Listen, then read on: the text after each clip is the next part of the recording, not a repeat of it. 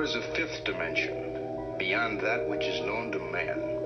It is a dimension as vast as space and as timeless as infinity. It is the middle ground between light and shadow, between science and superstition, and it lies between the pit of man's fears and the summit of his knowledge. This is the dimension of imagination. It is an area which we call the Twilight Zone.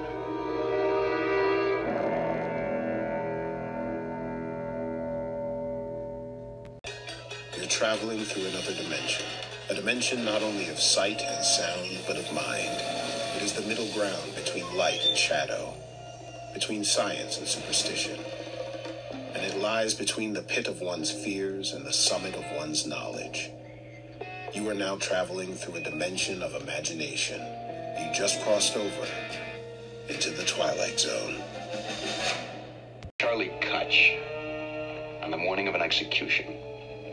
As a matter of fact, it's 7:30 in the morning. Logic and natural laws dictate that at this hour there should be daylight. It is a simple rule of physical science that the sun should rise at a certain moment and supersede the darkness.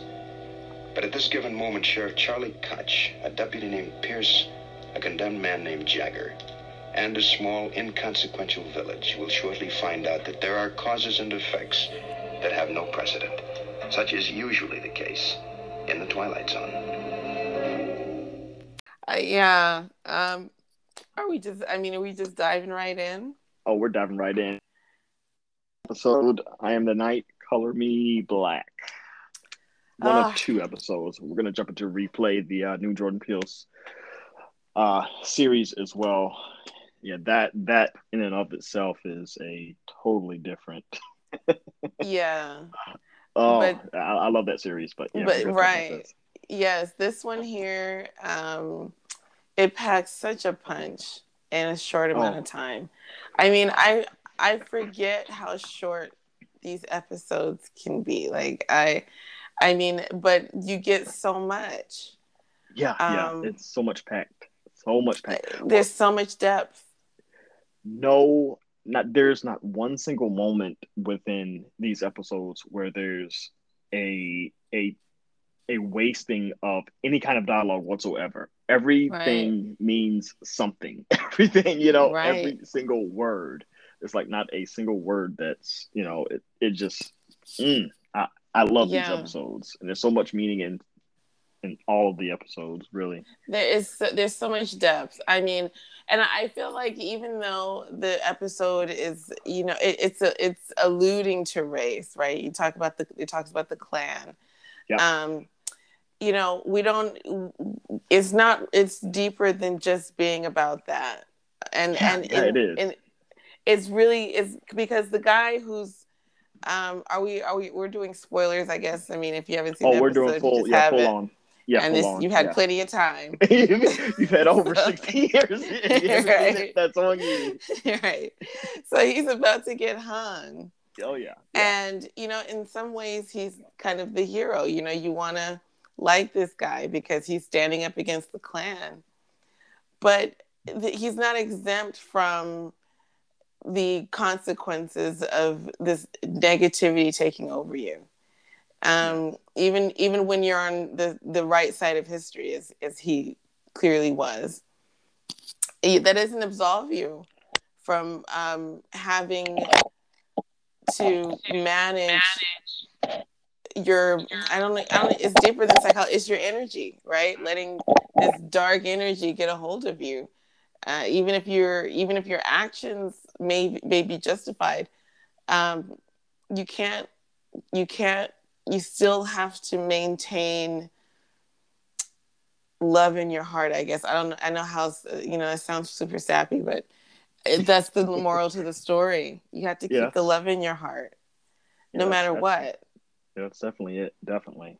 Yeah. I just love all the symbolism within the episode as well. Go ahead. Mm-hmm. Yeah, well, I mean, it reminds me, I don't know if you've ever read Eckhart Tolle, The Power of Now or any of that.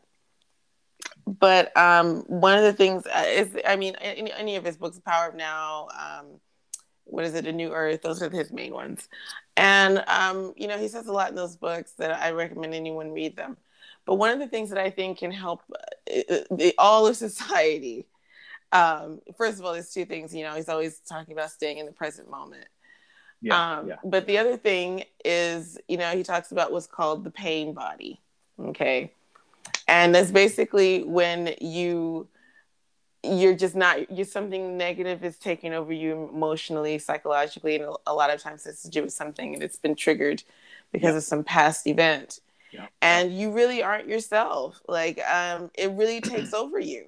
It really, it's like an energy. And one of the reasons yes. And one of the reasons that concept resonated with me is because I'm not immune. I absolutely have those moments where rationally I'm in there somewhere knowing that, whatever negative feeling is taking over, whether it's justified or not. There's a way to maintain perspective, and you can feel yourself losing perspective. Like, you can feel it happening. You know what I mean? You can feel yourself being way too angry, way too upset, taking something way too personally. And it really is like, it feels like some sort of form of possession. It really does. And I think as a youth, that was definitely me. It was kind of like angry, and I kind of like alluded to a lot of that, from the past, issues, dealing with things and didn't know how to deal with things, and coming to realize once I started to get a little bit older, okay, I'm dealing with grief and I don't know how to deal with it. So it comes out as anger, and that's absolutely. And I'm one of the most optimistic, upbeat people, but it can happen to me. The problem, and it can happen to anyone. And what this episode was saying is that, and I really find it so relevant considering the fact that we just had the George Floyd moment last year. That not only is this an individual issue, it is a collective issue.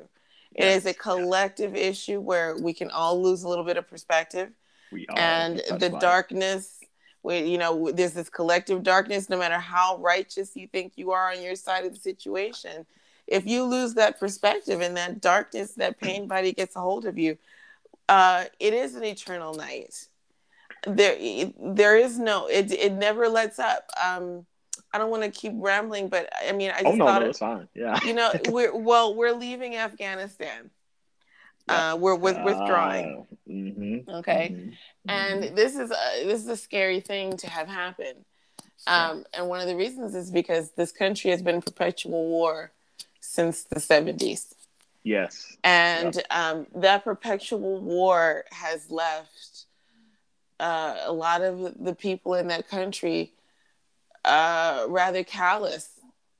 And it's, as of right now, you have humanitarian people who work there as humanitarians or soldiers or contractors, and people who worked with America and the other side. They're just getting it mercilessly. Because, I mean, that's what has engulfed this country. It's for so long, this perpetual fighting. It's a part of their fabric was, right?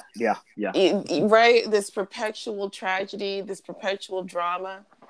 That constant trauma over and over and over again. You don't get a chance to heal from it. That's exactly.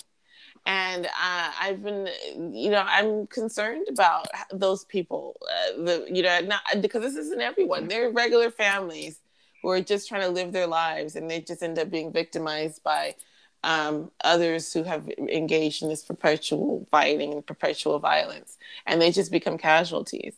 And the problem is, I mean, we've left, but we were at least had some part in protecting some of those people. And stabilizing You know what I mean? Exactly. And, I understand we couldn't stay there and do that forever. I get that. But the consequence is that that perpetual... It's going to create a vacuum. And, right.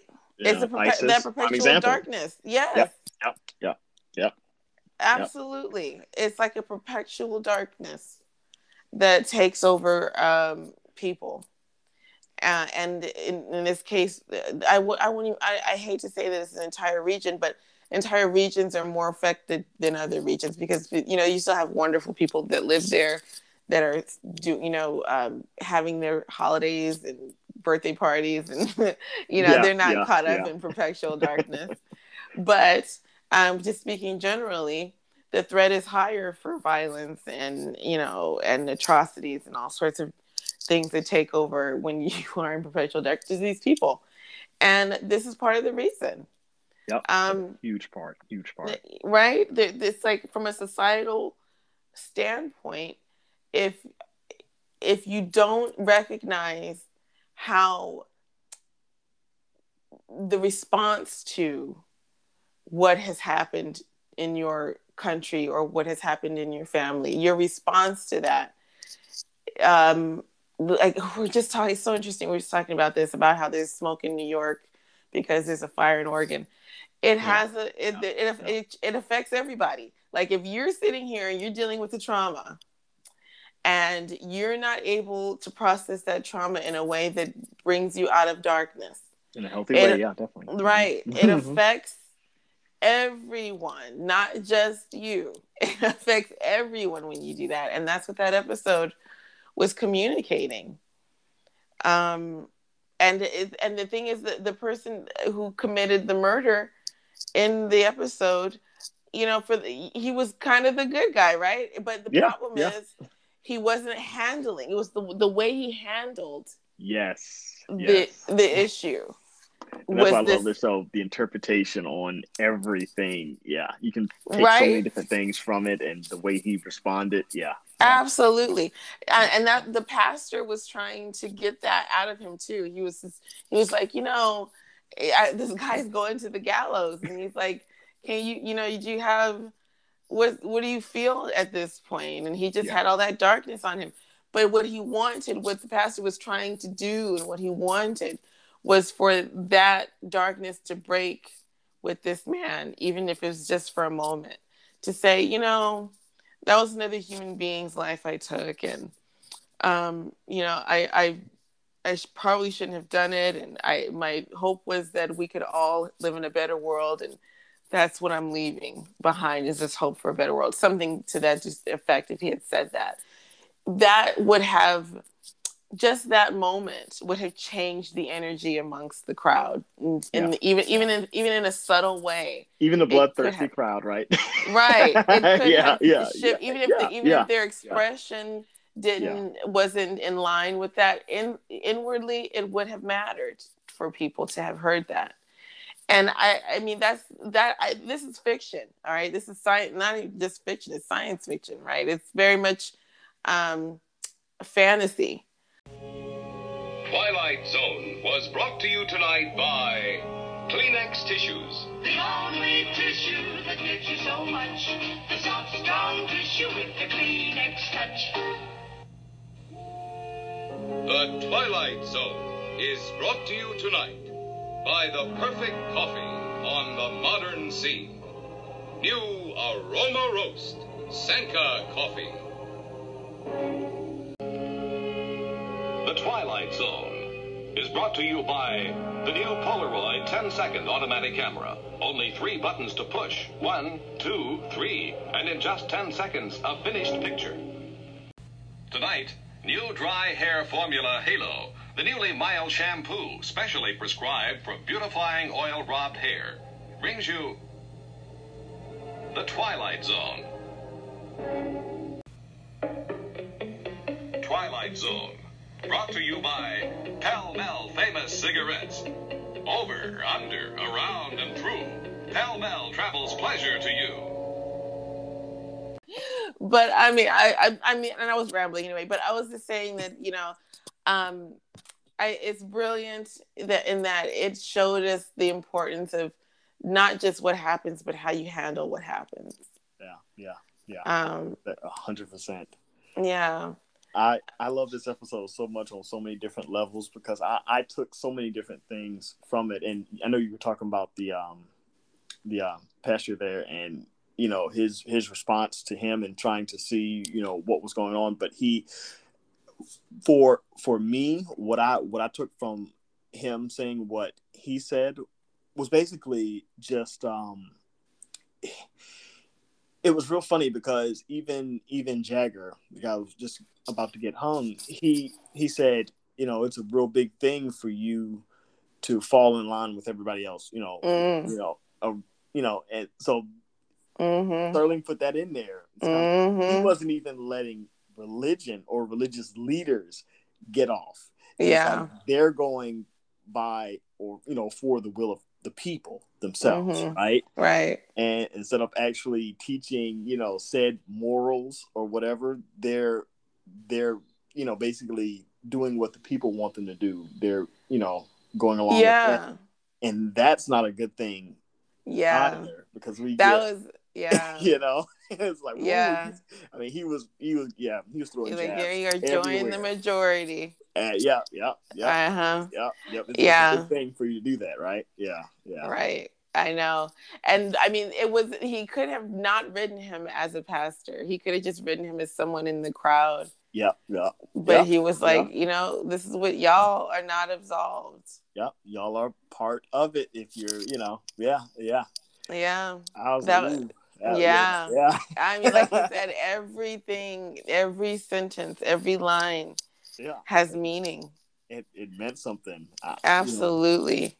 Yeah. And what year do you know what year that episode came out? I think that was the last season, and I think it went off air. It was on for 5 years. I think that was 1963. But this was actually from a screenplay from 1957 or something like that. Mm-hmm. So this was really progressive for the time, because so progressive. This actual episode was on the about the it was from a short play from Emmett Till. And it was about that whole thing, and they wrote it into a story, and they couldn't do it the way they wanted to, so they had to kind of put in someone else in it, because the sponsors weren't going to have that. Right. They weren't going to have that, but he's like, okay, I'm going to get the point across, but I'm going to use, a Jewish person in air quotes, and we're going to do it this way. It's extremely clever.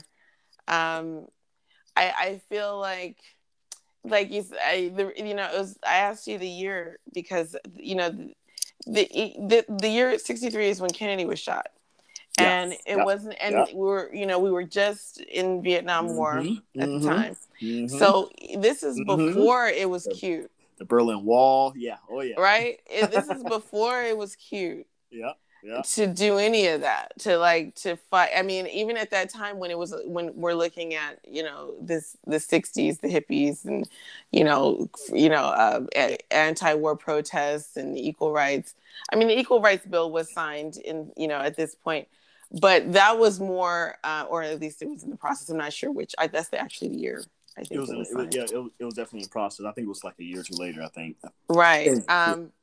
So, Black people, you had the marching and Selma and all that. But that was the whole thing where, in the 60s came and everyone's marching and everyone's protesting the war and all of that. And it's good. It's now mainstream to say something.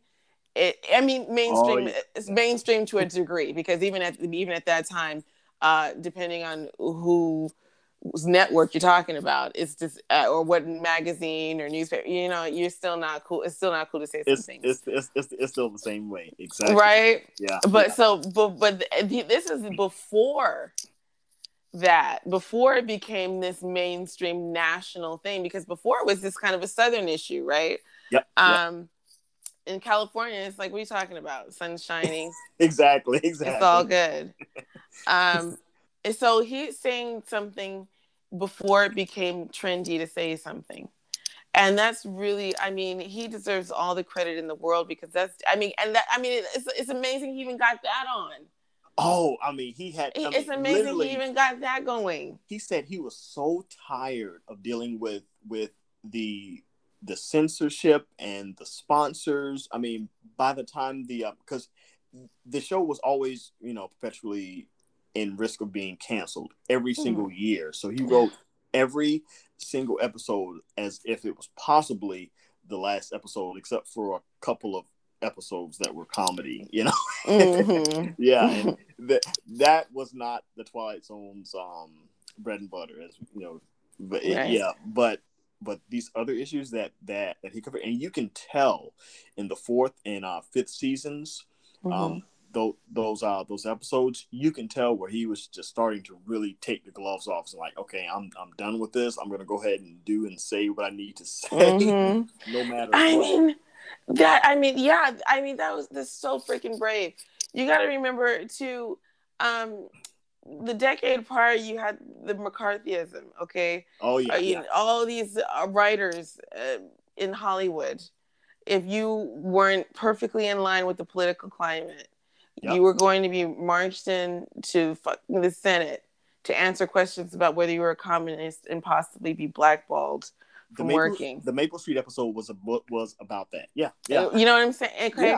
Yeah. So he's a working writer, producer in the middle of that, and watching friends getting death lose threats. their jobs, never get hired again. He was ex-military as well. Yeah. You know what I mean? Yeah. You want to talk about what's bravery, and that's like you said, going with you. Some people go with the crowd. You mentioned that in the episode. Easier. It's so much easier. But when you're standing alone, and the crowd is saying, "I'm going right," and you're like, "Actually, no, I'm going left." And you're alone. It's hard. It is hard to do. Yeah. It is terrifying. Yeah. But it's that's what bravery is called. That's why there's a word for it. It's called bravery. Oh, it's definitely necessary. Yeah. Kennedy was shot this year. Martin Luther King got shot a couple years later for Martin Luther King was shot. This is the year all these people who are speaking on civil rights and equality are getting killed. Yeah. You know, that's true heroism. It really is. It must have been hard to do, and him getting the death threats, and oh my goodness, how dare you, absolutely. You're getting out of your comfort zone. You're getting called on things, and now it's really an issue. But that's why. But I think that's one of the reasons why this show has lasted as long as it has, because it's just it had to disguise its message. It's brilliant. And the interpretation, that's why it's lasted as long as it has. And I think, Jordan Peele's interpretation of it will last for a long time, especially certain episodes, like one of the ones we're eventually going to get to, Replay. But the original series that it's based on, it will last, I think, forever, because it was no, I guess it wasn't blatant, okay. That's so important what you're saying. Yeah. I go ahead. No, go ahead. You're fine. Well, I think in entertainment now, the gloves are off, so you can say whatever you want. Do whatever you want, so whatever you want. Yeah. We're desensitized now. It's almost boring because if there's like an effort to shock. It's like an effort to create, just to create drama for drama's sake. It's kind of like the Jaws thing. When Steven Spielberg was making Jaws, he could not get that mechanical fish to work. Yeah. So he had to rethink the entire shooting of the movie and the script, and give he had to just use the little dorsal fin as a way to kind of build the suspense, because he couldn't get the damn fish to work. Less is more, yeah. Right? And so that subtlety elevated the movie. Yep. Now you have CGI. Psycho was another. Exactly. Yeah. Okay. Now the girl would have been spread eagle while she was getting stabbed. Exactly. In the shower, and it would not have been anything worth watching. And just like Jaws, you got all this CGI now. You can't do Jaws again. No. There's no subtlety to be had. Everyone would just be ripped in pieces in every detailed fashion imaginable, which would have just killed the suspense and what was interesting about the original. And that's funny. Yeah, it's so funny that you say that too. No, go ahead. No, go ahead. No, it's so funny that you say that, because now that you see a lot of the whenever you have something that's original, it it really stands out from everything else that's out there, because everything is pretty much, for shock value, trying to shock you into, seeing something or, feeling something, when, the storytelling should be the central part of that. And then everything else fits around that. And now we've gotten to where it's the opposite. Oh, yes. And I mean, it's like, it's a kind of a blessing that he had certain restrictions at the time. Yeah. Yeah. Because he had to refrain from just giving it to you. You know what I mean? Yeah. And that cleverness elevated the writing. I think that was the best thing that happened. Yeah. Right. Yeah. I think when you can't, the creative process is always frustrating, but it's never more frustrating than when you actually have to go through the channels of other people after you've put your baby together. Right. Yeah. But that's sometimes the best thing that can happen. It's excruciating. But people, directors, writers talk about that when they have to cut out their favorite parts of scripts on the cutting room floor, and he had to do that. He had to do that a lot. I can't even imagine how much more so we would have gotten had he been able to leave a lot of what he wanted to put into the episodes in. Can you imagine his agony? Yeah. It was like, I'm so and he was so tired by the 4th and 5th season. He's like, I am just so done with just the fighting. I've read pretty much all of the books, and just the detail he goes into about talking about dealing with the sponsors and them just wanting dog shows and pies and faces, and it's like, no, I want to do serious commentary here, and let's seriously, that's what it was at the time. And he's like, I don't want to do that. I don't want this to be about this. So he had to create a show where he could disguise these real serious issues in science fiction, horror, whatever else fell under that umbrella, whether it was mystery and just a whole host of other issues and things that he was able to do or not do. But I really want to jump back into the beginning of this, and I'm going to tell you my take on it is slightly different on certain things. I think it was really about race, and the reason why I say that, for the main reason, is because it was based on the events that happened in Chicago with Emmett Till. So that kind of like lays the foundation for everything just at the beginning of the episode. And I'm going to go down a quick bullet and point list, and you can like this right along with me for a second. Okay, so I'm right here. Okay, so the sheriff's wife, right? She seems to be a blatant, outright racist, and just the verbiage she was using and the way she was saying things, like, what's so special about hanging a little, and just stopped short of saying the actual, big word, and then she goes on to say, what time do they string them up? Almost alluding to a lynching of sorts, right?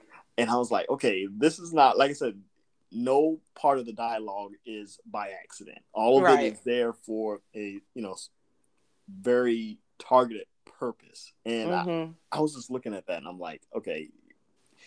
And then they go on, to say, just the way they were using the word black. I mean, it was almost like when they said the word, now look how black it is out there, or it couldn't be blacker. It was almost said as if it was a curse word, Right. I caught that too. I was like, ooh. I mean, it was just the enunciation on it. It was just like, that's not cool. Right. But it was there for a purpose, a reason. Yeah. And to have Goober from Andy Griffith on there, that threw me. I was like, what? It's like, you kind of are thinking that on the show anyway. I know. Yeah. I found that to be that was great. Yeah. And then we have the the newspaper editor, sheriff, and the deputy. Pretty much they're all accountable for what's going on to the prisoner in the cell. I mean, one wants to be reelected, one wants to sell more newspapers, and one just wants to be a big man. And they're all accountable in their own, right. Yeah. They're complicit. Yep, completely. Yeah, absolutely. Yeah, I mean, he wants to sell more newspaper. I mean, talk about fake news and lose profit. Yes, he know? does. He does, but he does have a conscience about Yeah, he has a conscience. Well, they all have a conscience, and that's a part of the problem because they, and it's the same thing that's going on now. It's like things are going on and you see things, but then you turn a blind eye and you keep doing what you're doing, and that shows right there that it was kind of like it was really about the politics, and it even got into talking about under certain circumstances, it was talking about the political system and the legal system as well, and how people are convicted because of all these people lying. When I that was deep too. Like the lawyer didn't care, and Yep. He didn't ask like why no didn't he the journalist was like, why didn't he ask this question? Why didn't he ask that question? Nobody cared. When they see us, the Netflix miniseries, when they see us, that reminded me of that so much. The 5, I was like, there's so many parallels, and it's like, did you see the future a little bit? Yeah. Well, the president. I mean, that was. I mean, go ahead. No, you're fine. Go ahead. Well, the thing is, at that time, of course, it's about race. Of course, at that time, you have Martin Luther King trying to sign the Civil Rights Bill because of all of this. Like that's the year that that's the signing point. Okay. Prior to that, you have the sit-ins and you have the hoses and you have the Emmett Tills and you have the Medgar Evers. All of it was happening. That was the crescendo. And when he was writing this adaptation for the Twilight Zone, he was talking. He was like, he literally said he was sick to his stomach when the Emmett Till incident happened. He was like, he was so sick to his stomach, and how these men had gotten off. And then years later, they actually said, they did it. They admitted to doing it. And saying, if you ever have, we're never going to have a black guy whistle at a white woman or, touch or whatever and get away with it. It's like, we set an example, and they admitted to it. the girl who said she lied. Recently. Just recently. Exactly. Yeah. And like, it all comes out, and it's like, it's sad because someone had to die, but then the legal system completely let him down. But I mean, there was no justice. Yeah, there was no justice, and fortunately, right after that, there was no peace. Well, right. But then I think at the end of in the middle of this though, and I do think there was this illusion to try and find that Martin Luther King moment.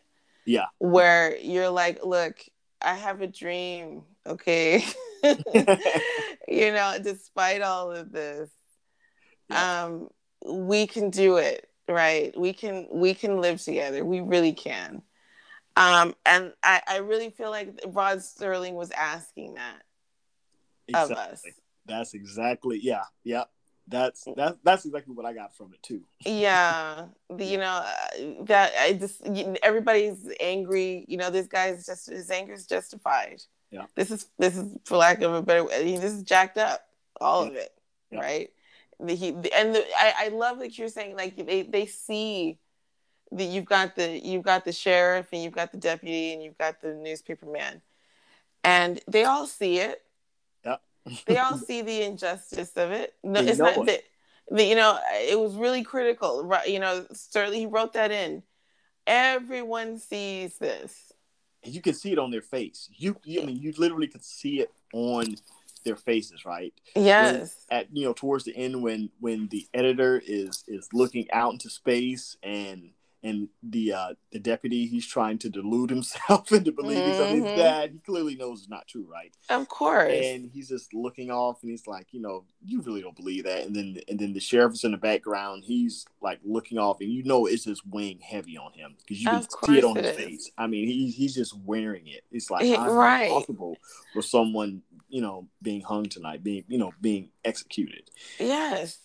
And yeah. No, you go ahead. You're fine. But then again, he sees that crowd there. It's not really elected. Right. And he allows it. And this is such a call to those in charge. Yeah. From police officers to politicians who actually have the power to say something, not to be a coward. Yep. Yeah. To say something. And break down the wall. Yeah. Don't let the darkness take us over. Yeah. Say something.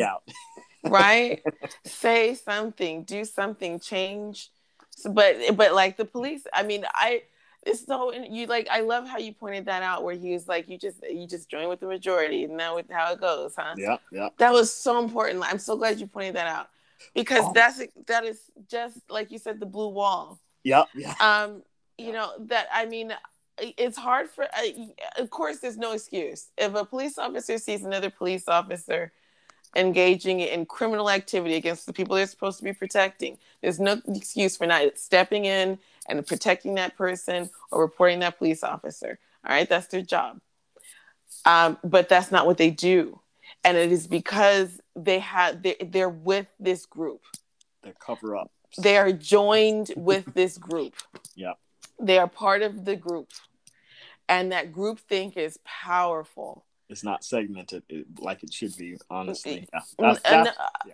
Yeah. I actually had an argument with someone a while ago. I'm like, the police are supposed to protect people against criminals, not themselves. Right? You know what I mean? So you're supposed to protect. You're supposed to protect me from other officers too. Exactly. The officer, the law. The officer who's criminalizing me is a criminal. Yes. Yep. And you're supposed to protect me against that criminal. But you're protecting the criminal. You're protecting the criminal. Yeah. The exact opposite thing that you're supposed to do. But they're part of that organization. So their membership in that organization becomes more important than their individual conscience. That's it. And that is what that moment was saying, which you're talking about. And he's saying, you just join the majority, don't you? Just so much easier, isn't it? Because, I mean... It's like being in a cult. I mean... really? It is. That's why everyone looks at these cults and they're like, how did them people fall for that? Yep. It is the thing about being a part of something that, I mean, your own thinking is subjugated. If being part of this group becomes your priority, if you care about these people's acceptance, if you consider yourself one of them, there's certain part of... No, go ahead. There's a certain part of your individuality that is subjugated at any time that happens. But go ahead. Nope. Yep. Even on that, and it's even as simple as something like this. Like, okay, so I went to school with a couple of guys, right? And they were picked on, okay? And some of them went into the military, and they got out the military and went into being, a police officer. They went into law enforcement. So now I had a conversation with one of these guys about 4 years ago, and he was talking about how he was, this and that and the other. He's getting, promoted to lieutenant this and that and the other and all this other stuff. And I'm sitting there looking at him like, you're just doing this because you feel like you have some kind of power now. So, and, so now you feel like you have the power. So if anything happens, you're not going to say anything against these other people because you feel that way. And there's a lot of them that are like that. I'm not going to say all because, it's not. It's, it's far and few in between. But, I would say out of 10, probably 4 are like that. And it's sad. But they're not being, weeded out from within. No. You know. And well, and the other thing is there's that there's this they did the data. You could just, it's just two officers together in a vehicle working together. There's more violence because the other officer feels like they have to show out for the other officer that they're with. It could just be two people. And now you have an audience, and you have to show them how tough and macho you are, how much power you have. Is like you said. That's it. I mean, yeah. I think some people they get off on that. They're bullies. I mean, go back to just the deputy from the episode. Exactly. I mean, he's a bully. He was a sadist and right. He's know? just a bully. That's all he and in a uniform, which is the worst nightmare of any black person. In this country. Oh, okay, and I'm not trying to say that black people are the only people that are victims of police violence. Okay. Plenty of other people have had their issues, but for black people, even if it's never happened to you, you're sitting there thinking, oh my god, it can happen. If it's out, you can just smell an officer with a power trip, and you're like, I hope I survive. Like, I hope I'm not on the news. You know what I mean? I don't know how many non-black people feel like that, but like black people feel like that. Yeah, all the time. It's so funny we're talking about this because I haven't had that experience, and I live in the South, in the deep South, but I haven't. But I also live in an area where it's a little more liberal, as far as interactions, and of course our police officers. A lot of our chief now, he's from out west, so we have a different dynamic within the police department here, and they've weeded out a lot of that over the last couple of years. Well, that's great. Which is a good thing, and that's really good. And we don't have a lot of those incidents here now. If you go other areas and you're a person of color going through those other counties, say like 50 miles from Savannah, it's a different feel. You can definitely feel that when you're driving through. You can definitely feel that it's a difference, and it's like I better go ahead and get to the next major city before Yeah, I can personally. The police have been nothing but nice to me. Yeah, police have gone out of their way to help me when they didn't have to help me. That's just me though. Yeah. I have 3 brothers. All right. And every time I've been in the car with them when they've been pulled over, and it is different. Okay, I get pulled over. The officer. First of all, I don't get pulled over very much. I can count on one hand the number of times I've been pulled over. Same here. But but I mean, more of my incidents are more like officers checking on me, trying to see if they could help me or actually helping me. Those are more my moments. Like, my car's on the side of the road, an officer comes to help me, something like that. So I'm certainly not trying to communicate that I'm a victim of police. I am not. Exactly. But my brothers have been, and I have been with them in times where they've been treated completely absurdly. My brother, who's just older than me, has been pulled over more times. And for nothing. I mean, he's been pulled over. He's been stopped walking. He's been pulled over on his bike. I mean, it's a running joke in our family how he's harassed by police because he has never done anything. He's an airplane mechanic. Okay, he works on drones. He has never committed a crime. He's a sweetheart. But the police just cannot stand him for some reason. And it's one of those things. I've been with him, and he's like, I know the drill. I'm just gonna be calm it's worrisome because the police are different when I'm with my brothers and they're pulled over. It is a different situation than the 2 situations in which I've been pulled over. The energy is different. Less of you seem to be less of a threat, and of course the black male seems to be more of a threat. Well, I mean, that would be my assumption. Yeah. And I'm just sitting there watching, going, this is just, I just cannot believe this. Yeah. Really? Like, yeah. You know what I mean? So, but other time, like I said, my experience is this officers have been very kind to me. Over really, like really helpful to me. So it's all true. Like, when these conversations come out about police brutality, I always try and put that out there. Very first, whenever I have these conversations with anybody, I'm not talking about myself. Yeah. I've been treated well by the police. I'm looking at, and also there's so many layers to that, and so many, different dynamics to that, because I've seen to where people, they actually put themselves in a situation where, wait a minute, it didn't even have to even go that far, but then they're, well, I shouldn't have to act a certain way or not act a certain way. And it's like, well, just be respectful like you would with anyone, Yeah. And then, sure. And that's the thing. I feel like, Black people see that too, and they don't want to say it around, in mixed company around white folks. Exactly. And when they see somebody getting into it on somebody's body camera with the cops, and you're thinking, we're all thinking the same thing. Why didn't you just go ahead on and do what he said? Exactly. Why did you? I mean, you shouldn't have died. It's like, yeah. Why didn't you just say, "I'll deal with this," ignorant police officer later?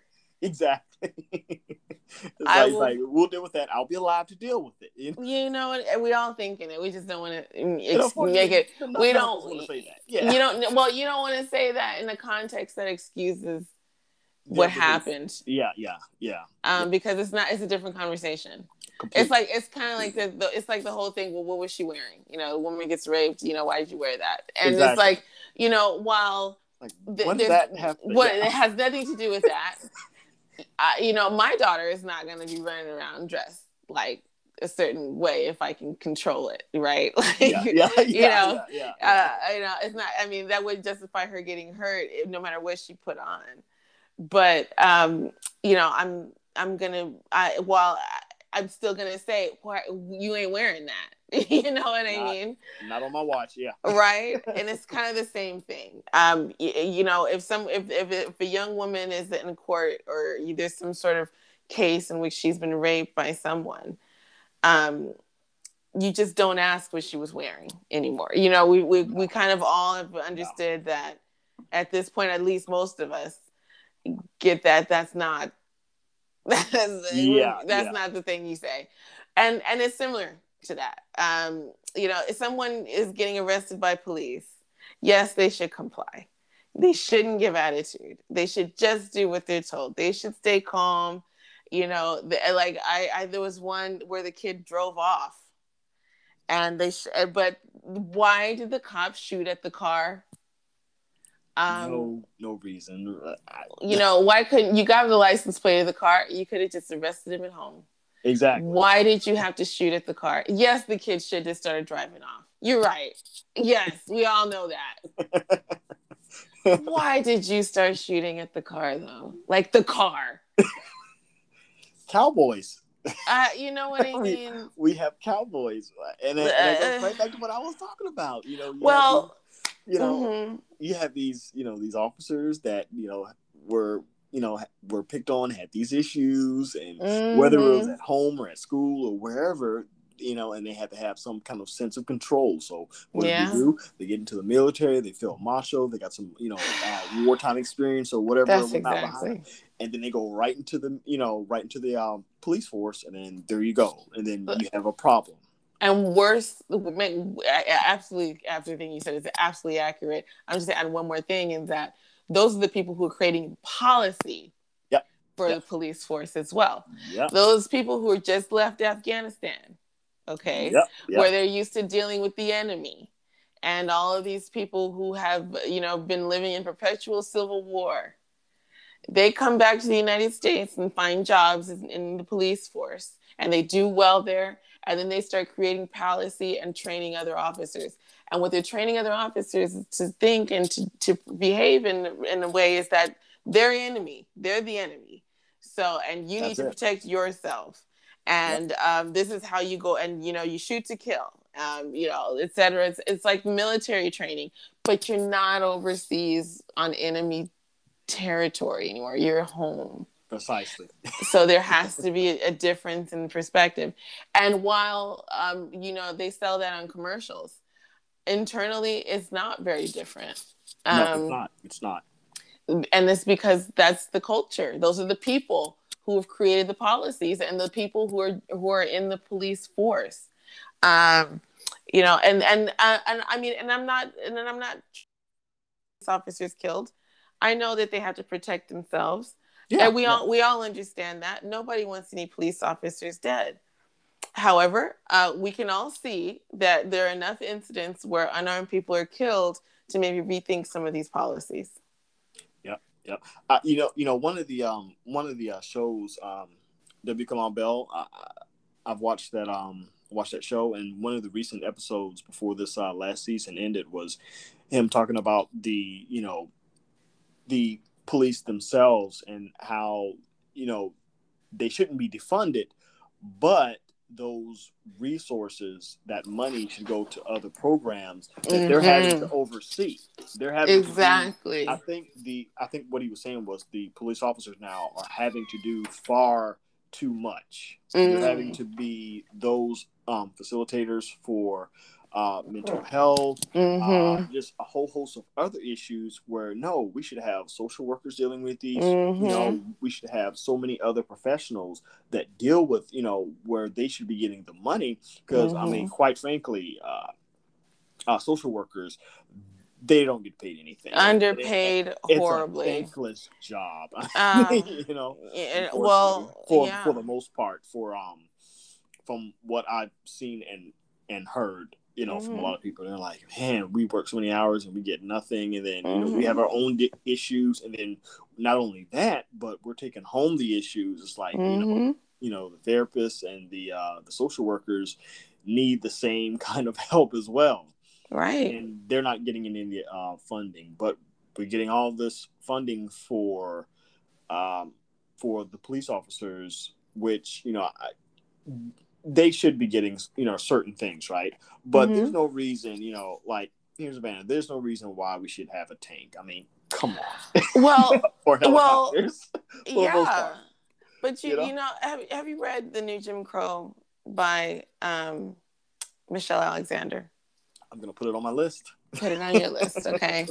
Because there's an explanation for that, and it's called The War on Drugs. Yeah. Oh, yeah. Okay. Oh, yeah. That's the explanation for why you have tanks for no reason. 80s and 90s and all the... Oh, yeah. They get to keep that money. When they seize someone's drugs or they seize someone who's a suspected drug dealer, they get to seize their house and their money, and they get to keep it, and they have to spend it in the police force. Yep. They have to spend it, or to justify their budgets and justify why they need the money. So they've monetized criminalization. Yep. Okay. Yep. And that's why we have the prisons packed. Really, it's not the problem here is that social workers are not there to make money. They're there to help people, so they don't get the money. Exactly. It's the people who are there who are trying to monetize what they're doing that are getting the money. And usually it's a lot of greedy people who are just trying to, they justify their behavior however they need to, but it really is about money at the end of the day, no matter who's hurt. That's it. Yeah. And that's the money issue, that's another conversation. Like, oh yeah, you know what I mean? I could get into that, like how money has just the greediness. Let's get into that. I mean, because at the end of the day, that has so much to do with all of this. Yeah. Every last bit of it, even this episode of The Twilight Zone. Oh yeah. If you keep digging into this reason we have racism, it goes into in the first place. Yeah, I mean everything. It's money. Everything. Yeah. Okay, yeah, that's the reason for racism. Yeah. It's money. I mean, let me tell you, if that is so true. Because It is. if he was able to do what he wanted to do, like Rod Serling, right? If he was able to do what he wanted to do, a lot of people's minds probably over the course of the 5 seasons, if he would have went full on, would have probably been changed. Now, Yeah. maybe the show would have been a little bit different and us remembering it now, but I think the groundwork for generations probably would have been more firmly set, and a lot of minds would have been changed. Yes. Maybe, and it just takes 1 or 2 people for their minds to completely be made over who were maybe a complete racist. I mean, who knows? To affect all those people around them, right? Yes. And well, I mean, racism. Like, I mean, you can go back to this this country's found before the Constitution. All right, when the settlers came here, there were Black people with them, but they weren't called Black people. They were just settlers. Okay. There was no word for Black people. If you were a Christian, you were just one of them. You were either Christian, you're a Christian or not Christian. Those were the distinctions. Puritans, Quakers, I think one of the two was somewhere. Yeah. Right. The color of your skin wasn't relevant. Yeah. It became relevant the moment someone decided to monetize someone's body. Yep. And they said, I can make money reducing this person into a thing and deciding I can own them. And use scripture to try to justify that. Absolutely. Using it completely out of context. See, absolutely. That's the thing. Yeah. And that is how the language was introduced here in this country to separate people by skin color was money. Yep. It was a money issue. So you start to say, well, this person's a heathen. They're not Christian. Exactly. And look at them. They don't even look like we do.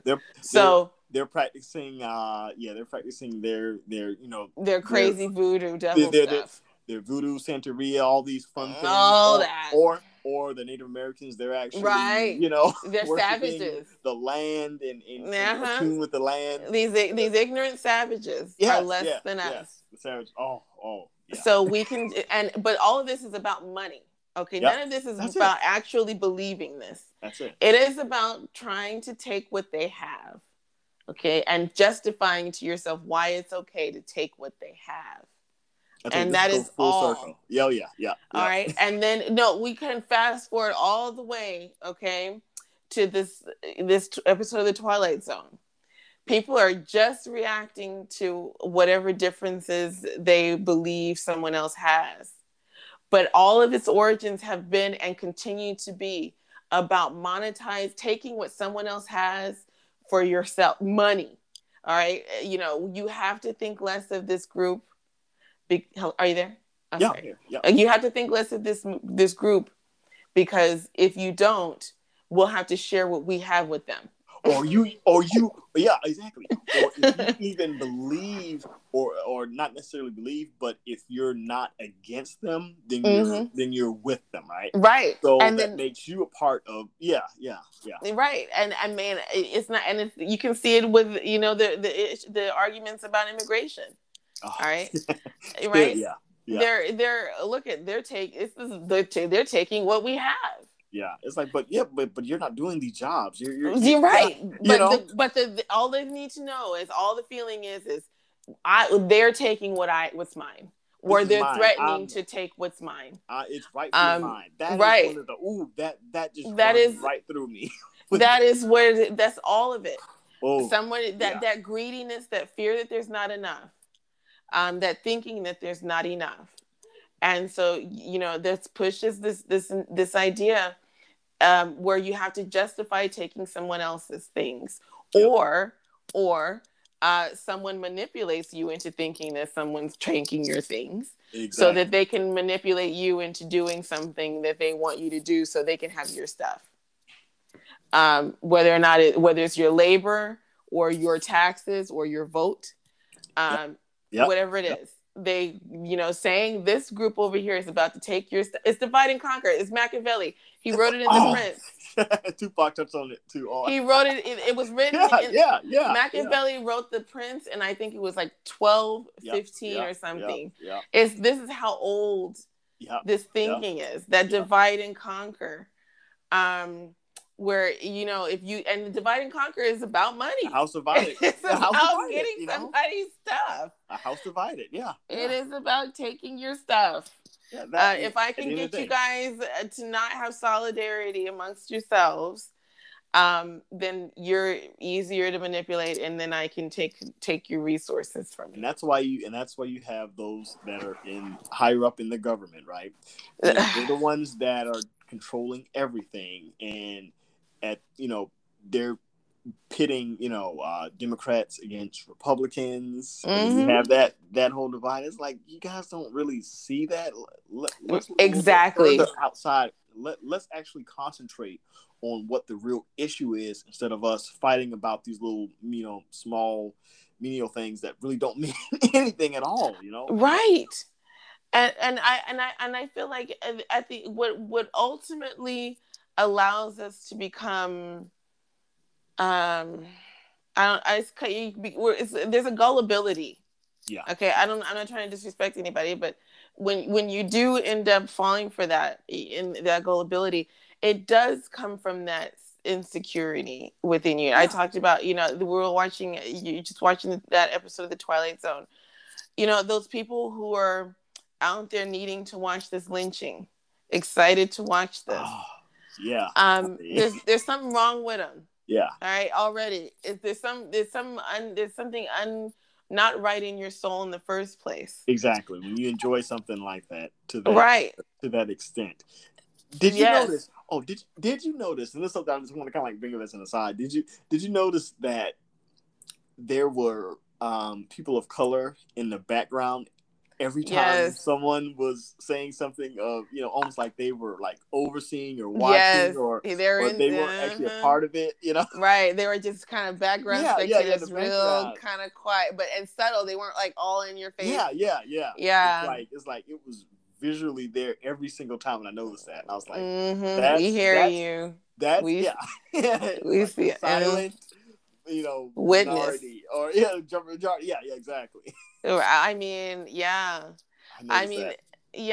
that crowd. I mean, what kind of people are excited to see something like this? I know. I mean, it's almost like the when someone's head would get cut off in medieval times. Absolutely. It was like they would actually take their kids and their families and actually watch these things. That it's documented during the Dark Ages. Yeah, absolutely. The episode started with the sheriff disgusted by the fact that the people were excited about this.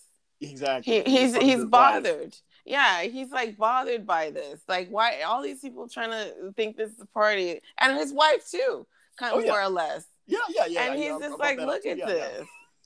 Look at y'all. It's like, what's wrong with you? Exactly. You know what I mean? Like, why is I mean, do you hear yourself? But right. and I feel like, I mean, that's how we get manipulated. There's something in you that already has to be there a little bit. That fears that you're less. Yeah. That's angry about something you don't have, or wish you had, whatever your insecurity is. And that's how that person, that demagogue or whoever it is, the politician, whoever is trying to sell you something, that's one of the ways that they're able to get you, and get you to do these horrible things, or to fall into these beliefs about other people that aren't true. They manipulate you. It's like you said, a cult. Completely. Oh yeah, that's what happens in the cult. I was looking at what the minister was saying, and it kind of like segued just a slight bit, and he, it's something that he said, and he said it almost with a smirk on his face. He said a majority must have died on the cross 2,000 years ago. Of course, that was a reference to Jesus. Jesus. Yeah. or steak, Absolutely. or steak if you don't actually even believe that Jesus died on the cross. But that's a whole different story. Right. Oh no! When it was what is it? When they translated it, the Romans translated it incorrectly. I think is from what they were saying, and a steak was actually a cross was actually considered to be a stake, so just a stake of wood. So he actually made a stake instead of a cross. But that's a whole different topic for another day, right there. Yeah, that's that will interesting. mess up everybody in Christianity. That's It's got a interesting. cross around there, that will mess them up completely. But that's another topic. Yeah, That's definitely one to like, get into. Ooh. It's like yeah. That's definitely. But what you're saying, he said that the majority died on the cross. Yeah. And he got on the cross, and he said it with a smirk on his face. It's like, so he basically was saying that he was, he's now a part of the majority. He's not the minority anymore. So what does that collar around your neck really mean now? Well, I mean, I think he was hoping, he wanted that Jesus moment. Yeah. You know what I mean? Yeah. He wanted that Jesus moment from this guy. Yep. And he didn't get it at all. He was just not going to do it. He was not going to turn the other cheek. It's like, nope, I loved it. He's like, no. Bit of it. And basically, if this was not 1963, he'd have been like, you guys, all you guys, exactly. Good dick, all of you. But it's TV, he can't say all that. Yeah. But that's what he was trying to say going up there. But the pastor, he wanted that Jesus moment. He did. He wanted that sacrificial lamb. And it's so interesting because I feel like, but you have the Martin, Malcolm thing, and nothing's changed. You still have that Martin Malcolm debate. And I'm kind of like, sometimes I'm definitely Malcolm. And then other times, believe me, and then other times, Martin. But it just, I'm in between road. What do you think a lot of people are? I'm actually not. I'm not in between at all. I'm very much. I mean, I've read all. I mean, I'm very much a Martin. Okay, I feel like,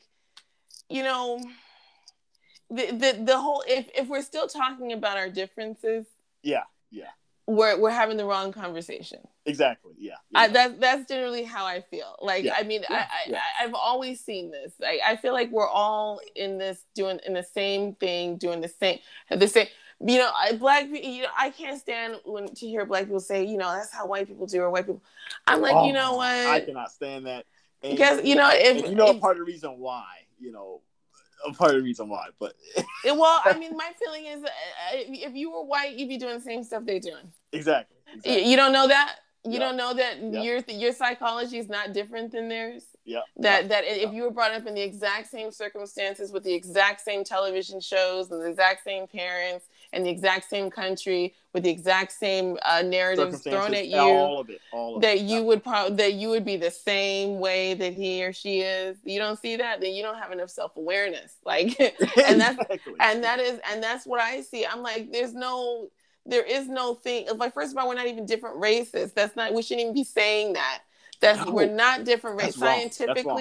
Scientifically, we are all humans, and all we have are different clines. They're called clines. Is what we have in differences. Okay, and that is a way that is a derivative of climate, because the only difference is that some climates have hotter, created colder, different external factors on your body. Non-melanin. Okay, where other climates have not, but it has not reached the depth to where we're changing our genetic makeup to where we're different species. Nope. Okay. We're all the same. We're not different races. So we need to first stop saying, I say that for a long time. Race is people completely wrong. Yeah. Stop using that word. We're not race. There's no races. Okay. We're all human beings. The human race. Okay. If you want to use race. We're all human beings.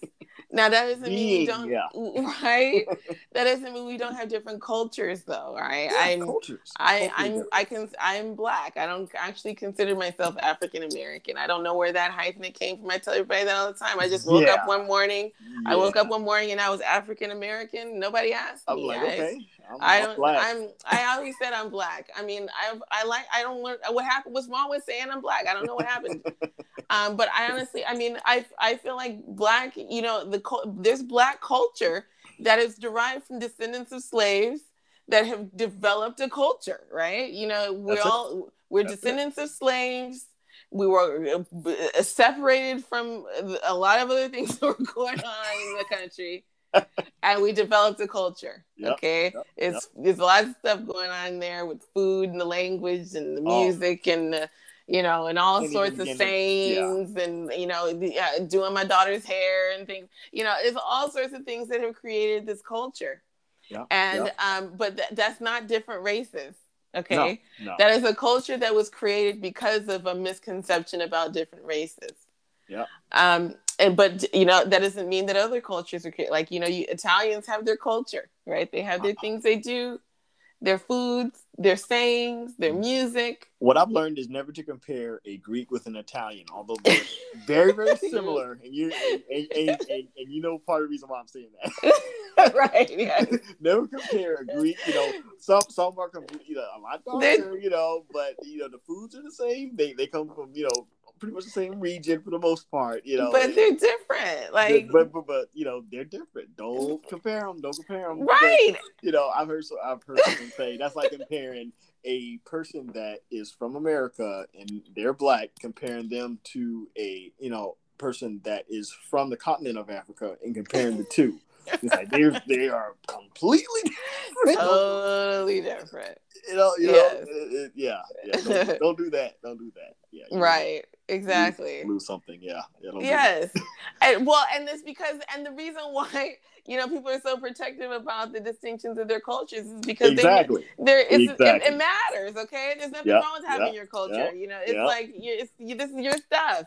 It's like, and it's wonderful. But both of your names, you know, going back to the Greek and Italian, both your last name always ends in OS or I. Sopolis, and there's it's different. Yeah. It's different. That's a different topic for another day. That is funny. Yeah. But I mean, I think obviously, we live in this country. You gotta love this fact that we have these different cultures. I mean, I think it's wonderful. It's the best thing. It really is. It's the most. I had this. I love it. Yeah. I mean, I do. I live in a really diverse community, and I find that I feel so blessed by this diversity, and it's eye-opening because you do see that we're all the same. Like when you do make friends of different cultures from you know, who have different and they do think differently. That's another important thing to understand. Everyone doesn't think like you, and that's a good thing. No. They think differently. Absolutely. All right. They most of us are the same. We all care about our kids, and we all want to stay healthy, and we all want to be able to make a living and be all right. After that, you know, people have their own doggone thoughts about things. All right, and sometimes they're culturally, they're influenced by their culture. And we can learn from that. We can, if you're able to, you know, get out of this territorial competitive thing, you can learn from someone else's perspective. And that is where I want to keep the conversations when I talk about, you know, with air quotes, race. Because I see that we're the same, even though these differences add some color, literally. I mean, I don't think we benefit by focusing on the differences. I think that when we focus on the differences, that's where the problem. Therein lies the problem. And I think it's inaccurate to see all those. I think we're 90% the same, 10% different. Yeah, and those differences are so small. They're so small. Yeah.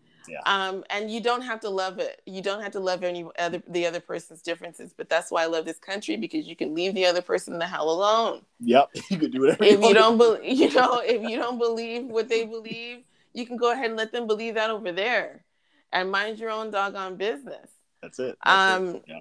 So I mean, I'm definitely more of a Martin. Yeah. I'm definitely, you know, the hand holding. Look, y'all. Yeah, you know what? I want to be that 100%, right? But I feel like sometimes you have to be Malcolm in order to get to, you know, to Martin. I feel you. You know what I mean? It's like sometimes you have to push that to the very brink, and then you can, you know, become that Martin. You know, I feel you. I look at it, you know, I feel you. I mean, I read the new Jim Crow. Okay, you have to read this book. It's not going to help you to become more of a Martin. I promise. I will be ordering it. You know, if you're a Martin, it'll turn you to a Malcolm. Okay. And I absolutely love this book. I tell everybody to read it. And I'm saying this to your point, though. You just reading that book is a Malcolm act. You have to be knowledgeable about what's going on, and that there are systemic. there is an assault on Black culture in a lot of ways. On so many levels. Yeah. There, you know, don't sit here and play that colorblind stuff. I mean, as much as I said I'm a Martin, I'm saying this because I totally hear what you're saying, and I'm despite the fact that I'm a Martin, you have to go into just like you're saying. Yeah. You can't just pretend that the stuff ain't there. Exactly. Just because, you know, that's kind of my point. Exactly. Being a Martin doesn't mean that you pretend it ain't there. We just agreed on it. See? That's exactly you got to see it there. You finally came around to what I was, finally came it's around. There. Yeah. I know it's there. It's always there under the surface, yeah. It's not even under the surface. It's not even blatantly out. I mean, you have to read this book. I've read a lot of books about this on this subject and about race. I'm a bookworm. Oh yeah. Same here. Yeah. Okay. So, but this particular book is so timely for this moment, and it really, you're just like reading it, going, oh my God, like yeah, it's just so in your face, and you're not crazy. Yeah. But the thing is, even after reading that book, you're not going to address the issues that are laid out in this book. Yeah. By not,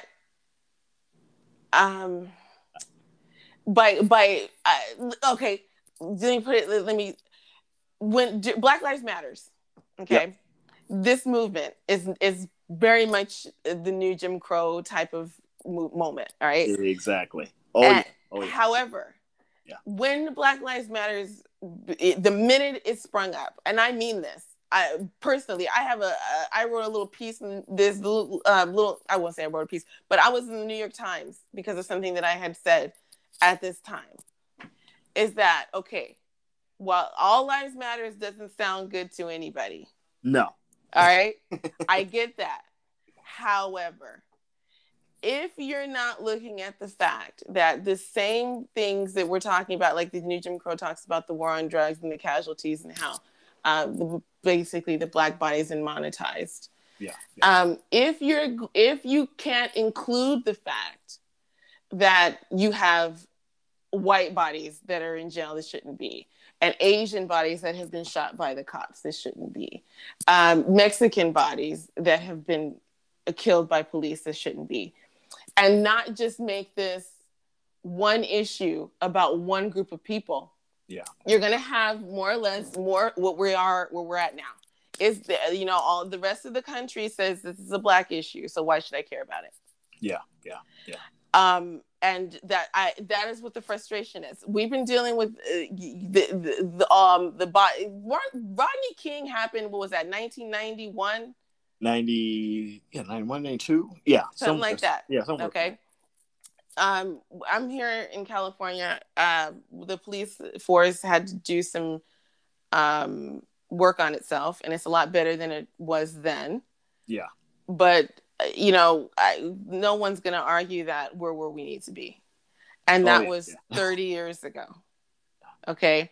Wow. And it's because as we can keep having this conversation over and over and over and over and over again, but the rest of the country just sees it as a Black issue. Yeah. And so they don't care. And that's the problem. They don't care. The laws that we have body cameras and all is happening is the same stuff's just being recorded over and over. It's just being recorded. Now it's being recorded over and over. But if it were white kids being shot on a daily basis by police, there would be bills that would be signed yesterday. Look at the opioid crisis. We need to rethink it, right? We need to rethink the war on drugs now, don't we? My kid's fix you. Yeah. my kid's not a crackhead. Yeah. My kid's got an opioid problem. Yeah. So, we need to rewrite the laws. Mm-hmm. And ultimately, if you want to rewrite the laws, if you want to win more, is basically it. Like, are you trying to be right or are you trying to win becomes the question. Exactly. And that's what Martin Luther King was standing there basically saying. Yep. I know that this racism is bad and it's wrong, and I'm saying something about it too. But I have to say it in a way that includes everybody. I'm saying it in a way that it communicates to every single person, including white people, that this affects them and that they can be involved in creating this world, making this a better world. Yeah. And that's why I'm a Martin. I understand that this isn't going to be solved by making this us versus you issue. No, it's not. Definitely not. Black people are 12% of the population in this country, and even less than the economic power. I'm going to say that's one of the reasons why President Obama, he actually won, was because he was so inclusive and he brought in so many people. Right. And I think that's a part of the reason. That is it. You have to. That's the only way. You're not going to win. Because if you say, if you say race populations, won't work. No. And ultimately the question is, do you want to be right or do you want to win? Exactly. Because you're right. You're right. This is terrible. Malcolm was right. Okay. Yes. They're doing it to you and it's wrong. And, you have every right to be angry. All right. You're not wrong. But what's your plan to win though? Exactly. And how are you gonna win? That's the thing. Yeah. And I'm telling you, the 12% of Black people sitting in the corner, angry that they've been treated unjustly, are not gonna win. Okay, the 12% of Black people that say, "All right, this is unjust," and I'm gonna show you why it's unjust, and I'm gonna communicate that this is unjust, but I'm also gonna include everyone in this conversation. And I want them to talk about what they feel is unjust. And I want us to have a conversation about how we can all win. Every single one of us can win at the end of the day if we change some of these laws. How can you win if we change these laws? I know how to make this important to you, right? And that's ultimately where I'm the Martin. And that's how I feel like, at the end of the day, if we get more laws on the books that are helpful, that's how it's going to get done. Yep. That's definitely a huge, huge part of it, if not the lion's share, definitely. I mean, yeah, I am there 100% on what you just said. That is definitely enlightening. I'm learning here. See, this is see, what I was talking about beforehand. Here we go. Well, I mean, my goal is me saying this right now this is a self-serving conversation. All right. No, it's not. No, it is. No. I'm Black. No, this is personal to me. Yeah, in that sense, yeah, you're right. This is very personal. All right. This is I have children growing up in this country. Same here. This is right. Yeah. I'm not saying this to be, to because I want to, sing Kumbaya and have have everybody like me. There's my opinion. Yeah. Well, I'm saying this because I want to win. Yeah. I want my children to win. Okay. I want to win. And the ultimate thought process I have is, how do we win? I want to win. Like I want and it's not like right now. One of the biggest issues I'm concerned with is college. All right, the money to pay for college, and and the loans that are possibly going to be attached to that. Oh, yeah. Like, you know what I mean? Like, we can have, I can sit here and say, as a black person, there's possibly these advantages to being a black person and these disadvantages to being a black person in this conversation with, them getting into college. You want to talk about affirmative action and what kind of criteria is used to let somebody into college or not. All right. Yeah.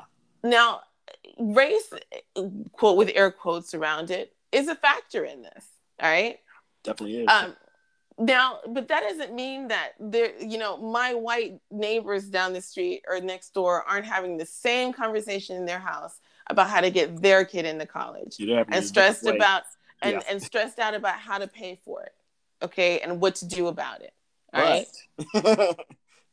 Well, but there's a difference in that conversation and they're being able to go and actually being able to pay for things or to get certain jobs to get them out of that debt once they're out of school. It's so many different avenues as far as that goes.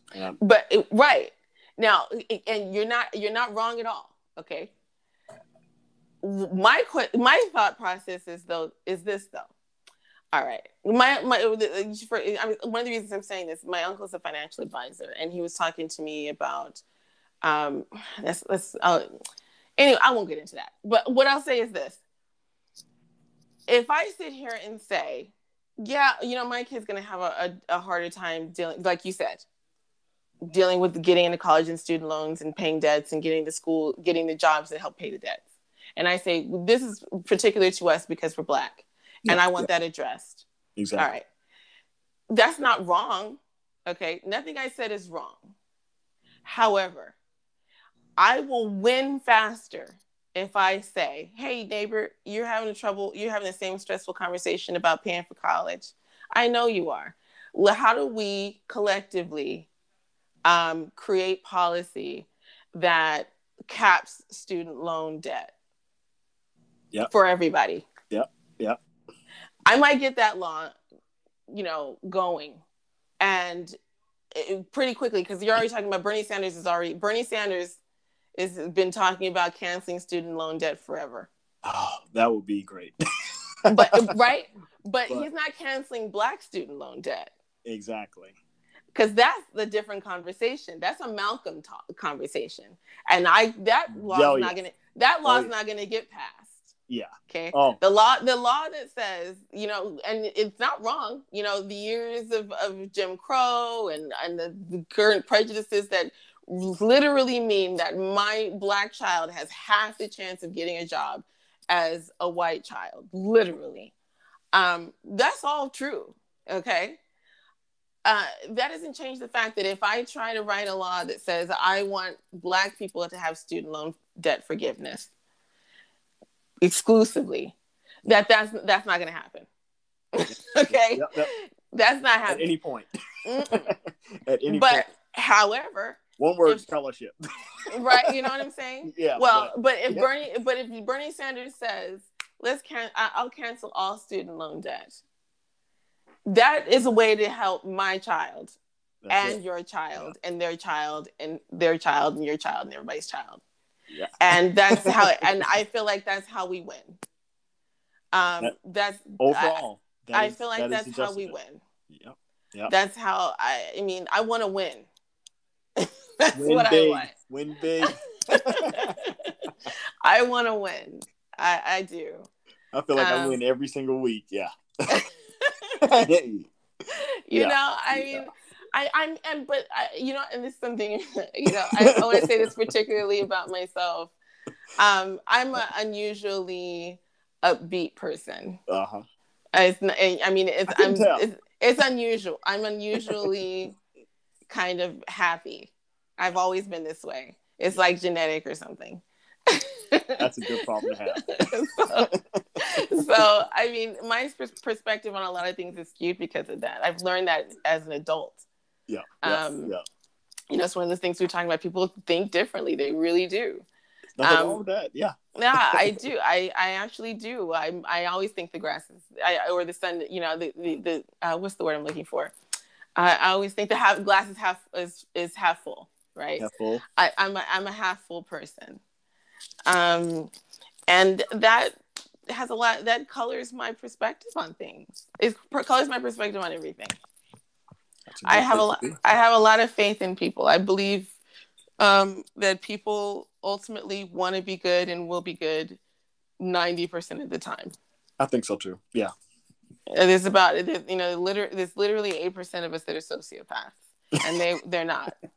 And you can usually tell them from a mile away, for the most part. Most of the time you can, but some of them they do real. And the scary part is that sociopathic, selfish, greedy thinking can have you do very well in business. So these people are in charge. Oh yeah, it's scary. It's scary. Believe me, people are in charge. I'm like, oof, I'm not doing business with you at all. The statistic is that it's about 8%. The other 92%, they mean well. I believe that. If they're not, and I mean, the problem is that they get preyed upon.